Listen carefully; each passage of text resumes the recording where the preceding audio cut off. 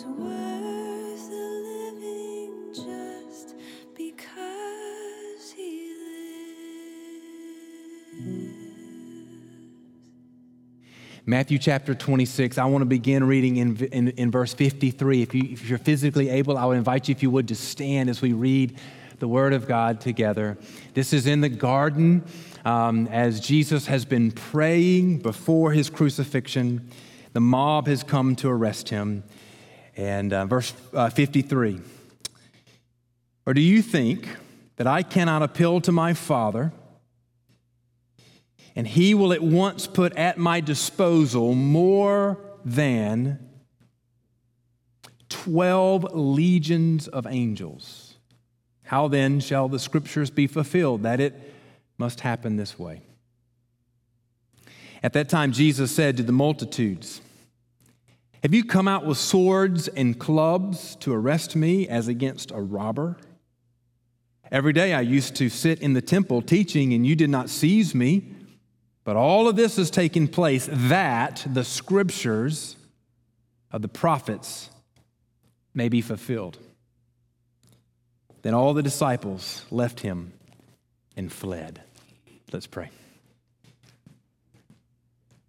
If you're paying attention to what's happening in our world around us, you might be tempted to be very dismayed right now.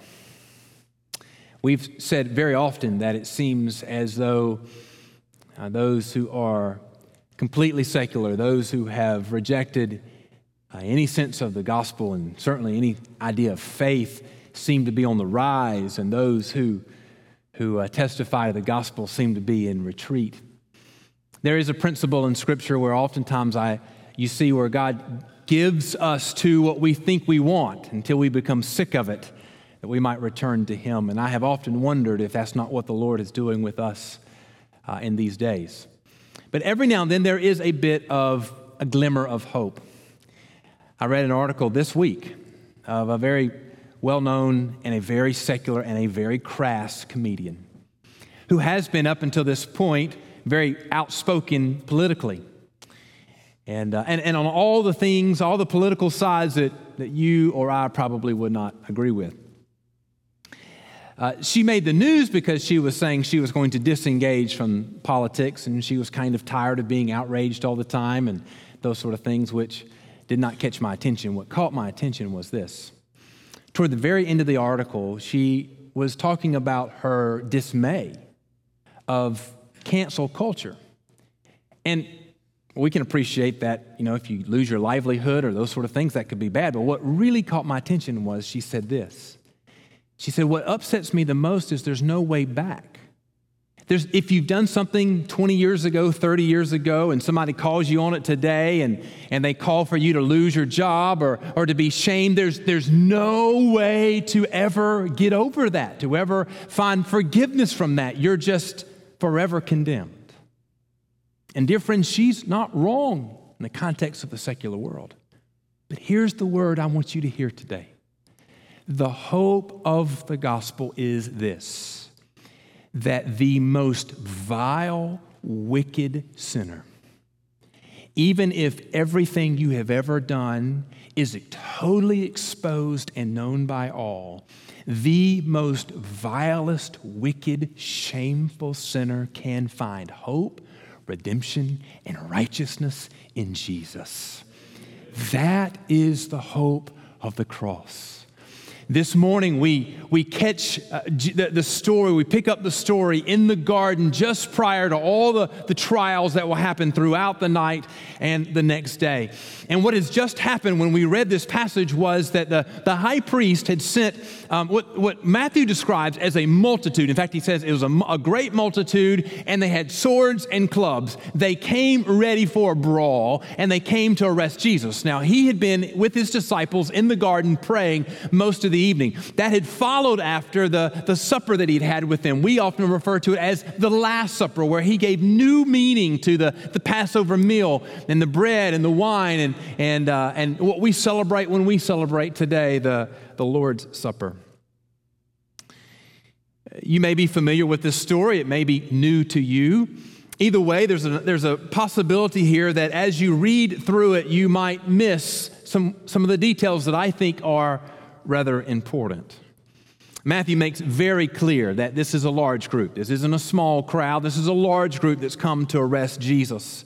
In fact, I think on both sides, the disciples and on the crowd that comes to arrest Jesus, I think both of them are sort of ready for a fight. Peter, when he is confronted, pulls out his sword and strikes the servant of the high priest. Luke tells us that his ear was actually cut off and Jesus healed the ear. And immediately, instead of allowing that to continue, Jesus rebukes them all and says, put up your swords, holster your weapons. Things are going to go differently than what you thought. Jesus would go with those who came to arrest him. He would not resist them. He surrenders himself to them. And I want us to see today that he does so willingly. He doesn't go with them because they have the swords and the clubs. He doesn't go with them because they have overwhelming numbers. Jesus intentionally goes with them because he is fulfilling the mission of being the suffering servant, obedient to the will of God for the redemption of sinners like you and me. And as we consider this short interchange between Jesus and this mob, I want us to consider these three things. Number one, he is a servant in his suffering. Secondly, he is a servant in his obedience, and he is a servant for our redemption. Let's begin with servant in suffering. If you'll look back with me again in the passage in verse 53,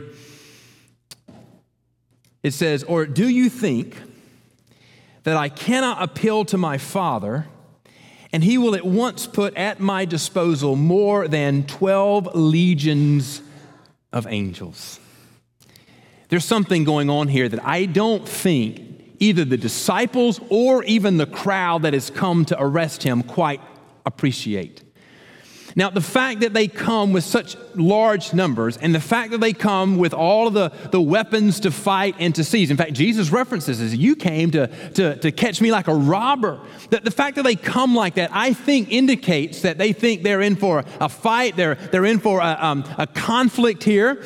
But Jesus doesn't push back on them at all. And what we see in him is that he is withholding his power. He says to them, "Do you not understand that if I were to ask my Father, that I could call legions of angels to come to my rescue?" You see, the religious leaders had been scheming to kill Jesus for a while. Now, at this point, they are ready to play their hand and arrest Jesus. And so they send Judas with a great multitude with swords and clubs, and they're ready for the fight. They come with a show of power to overwhelm Jesus and his disciples. Peter seems ready for the fight and pulling out his sword and slashing at the high priest's servant. But Jesus immediately changes the direction of how these events will unfold. He commands his disciples to stop fighting and put away their swords. Luke records that he actually healed the high priest's servant's ear. And verse 53 makes clear that what was happening was not happening according to the power of man. That's the key here. Jesus says that if he so chose, he could have more than 12 legions of angels at his command. Now, legion equals about 50,000 soldiers. But don't get bogged down into the numbers here. His point is not how many he can call. His point here is that he has all the power, all the authority, all the dominion over everything, both in heaven and on earth. And if he so chose, he could bring every angel to his disposal to bring his defense. Jesus is declaring that by his command, he has authority over all heaven and all over earth. Every angel, all of creation. Think with me for just a moment. This is Jesus who commanded the winds and the waves to be still. Could he not call up a great wind to blow away the multitude? And the answer is yes. This is Jesus who told the sea to quit, to be still. Could he not call up a great wave crash over the banks of the ocean and come swallow up the multitude. Yes, we've seen in Scripture where God literally opened up the ground and swallowed those who are opposing him and all sorts of things. Jesus is the one who was and is to come, and all of those things are at his disposal. For that matter, these men who come to arrest him, Jesus by his command could command their hearts to stop and their breath to cease, and they would all die. He could do all of this and more, but at this moment, none of this happens, not because he is powerless, but because he chose to withhold his power. Pay attention here. The God of eternity withheld his power to be a suffering servant for the forgiveness of our sins. Jesus has a more important thing to do here than fight the mob. And so he withholds his power. And you see here too, he withholds his authority. In verse 56, all of Jesus' disciples fled, and the multitude that had come to arrest him seized him, and they took him away. There's a tremendous amount of humiliation in this moment. Jesus, who is eternal God, worthy of all honor, all praise, all glory, the one in whom through all things were created, is now arrested, shackled, and imprisoned. He will be beaten and shamed throughout the night in the days to come. This moment seems like a low moment, but we must be clear that even in shackles and chains, listen to me, even in shackles and chains, Jesus is still King of Kings.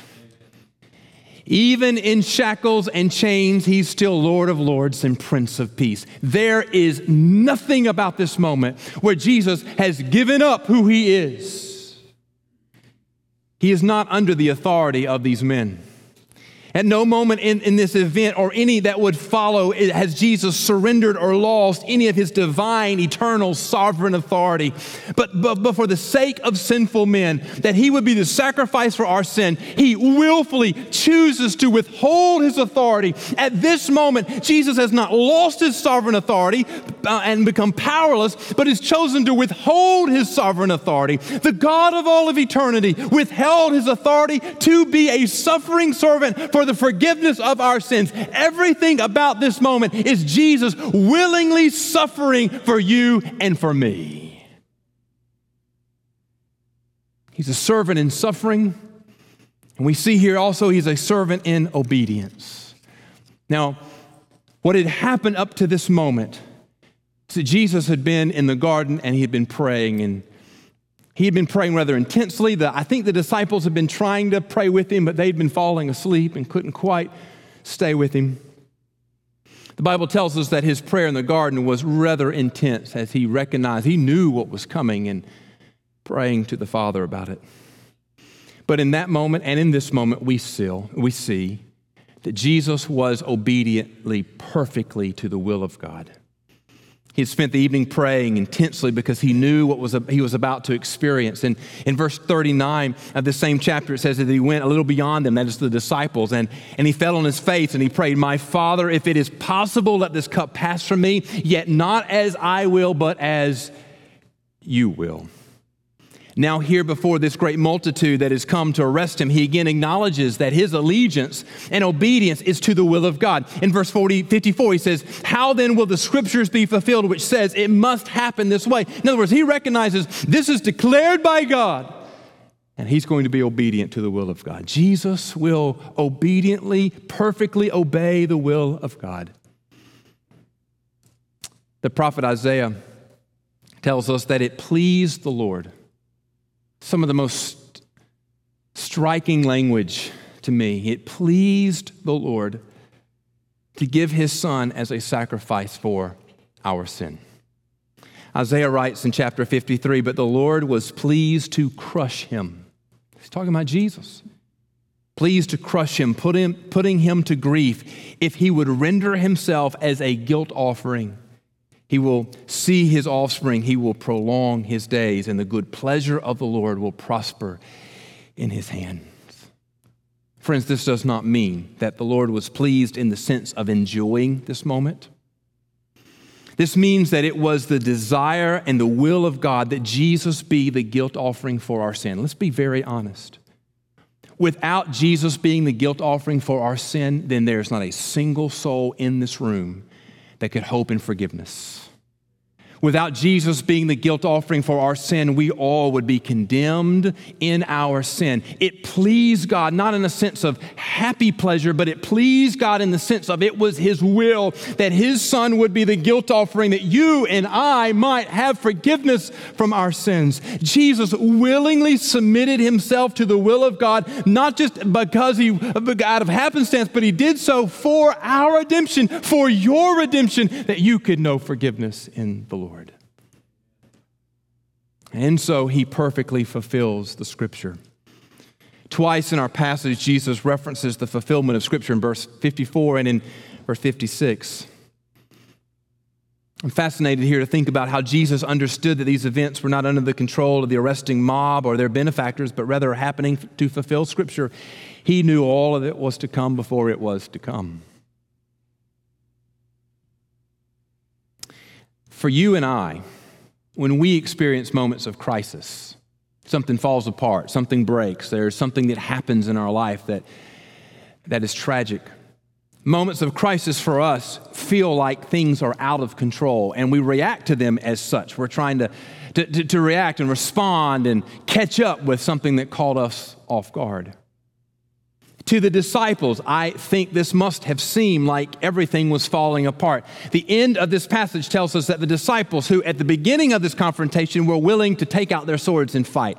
Maybe we could even say they were willing, Peter at least was willing to die for Jesus, but now they're fleeing, they're running away. It must have seemed like everything was turned upside down and a crisis moment for them. The kingdom of which they thought they were participating in, Jesus the king, and who they thought was going to be established, possibly like a political leader, all of that stuff seemed to be gone for naught now, and they're in a crisis moment. But let's be clear. There was never a moment, there was never a second, not in all of history, not in all of eternity, and not in this moment either, that surprised our Lord Jesus. He knows all things. He sees all things. And these events don't surprise Jesus. He perfectly knows the word and the will of God. He knows then that in this moment, he foreknew it, and even for the foundations of the world, that this moment was coming. This did not catch Jesus by surprise. These events are not unfolding according to the random happenstance. These events are unfolding so that the Scriptures might be fulfilled. And Jesus obeys the will of God that he might perfectly fulfill the Scriptures and the testimony of God. Now, why does he do that? Why does he do that? Jesus does all of this to be a servant for our redemption. There's purpose here. And I want you to see really two purposes under our redemption. The first is for God's glory. That's where we always must begin.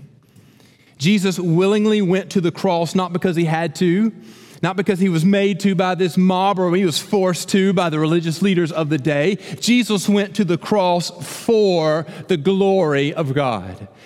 Ephesians chapter 1 says, in love, he predestined us to adoption as sons through Jesus Christ for himself, according to the kind intention of his will, to the praise of the glory of his grace, which he freely bestowed on us in the beloved, that is Jesus. In him we have redemption through his blood, the forgiveness of our trespasses according to the riches of his grace, which he lavished on us. Friends, it's an ugly place of execution, and it's an ugly place of shame. But when Jesus went to the cross, that ugly thing became beautiful because it glorified God. The redemption of sinners through the blood of Jesus glorifies God.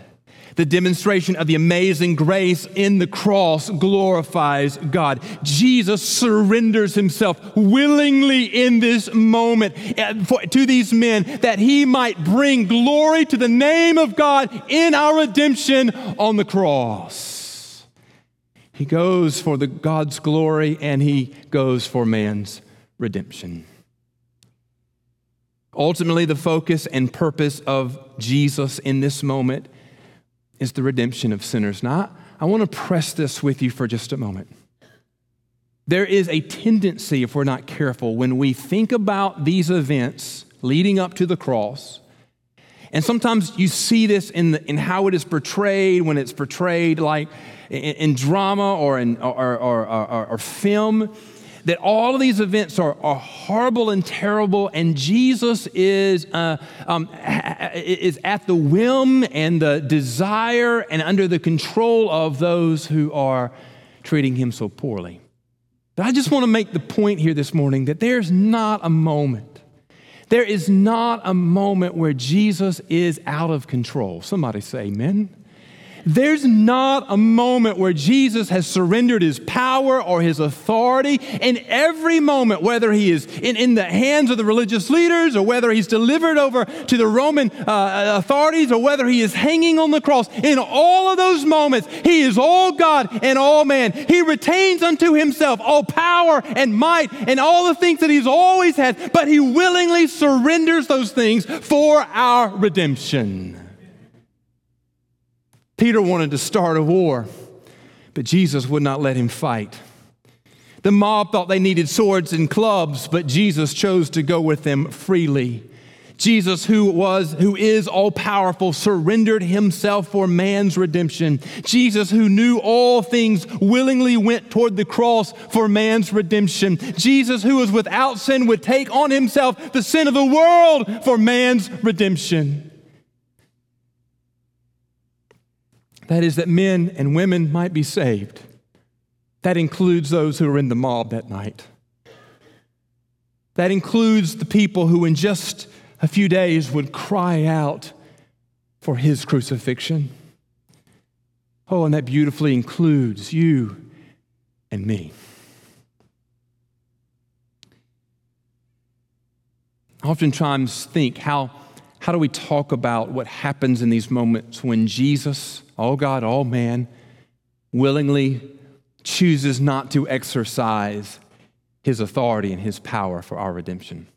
Now, any illustration eventually comes up short, but the one that helps me understand this the best is when our children were little, sometimes I would wrestle with them on the floor. If you've ever had small children and been around dads and small children, you've seen this happen. So particularly with my boys, but my daughter too, we'd get on the floor and we would wrestle, and when they were little, they'd always win, right?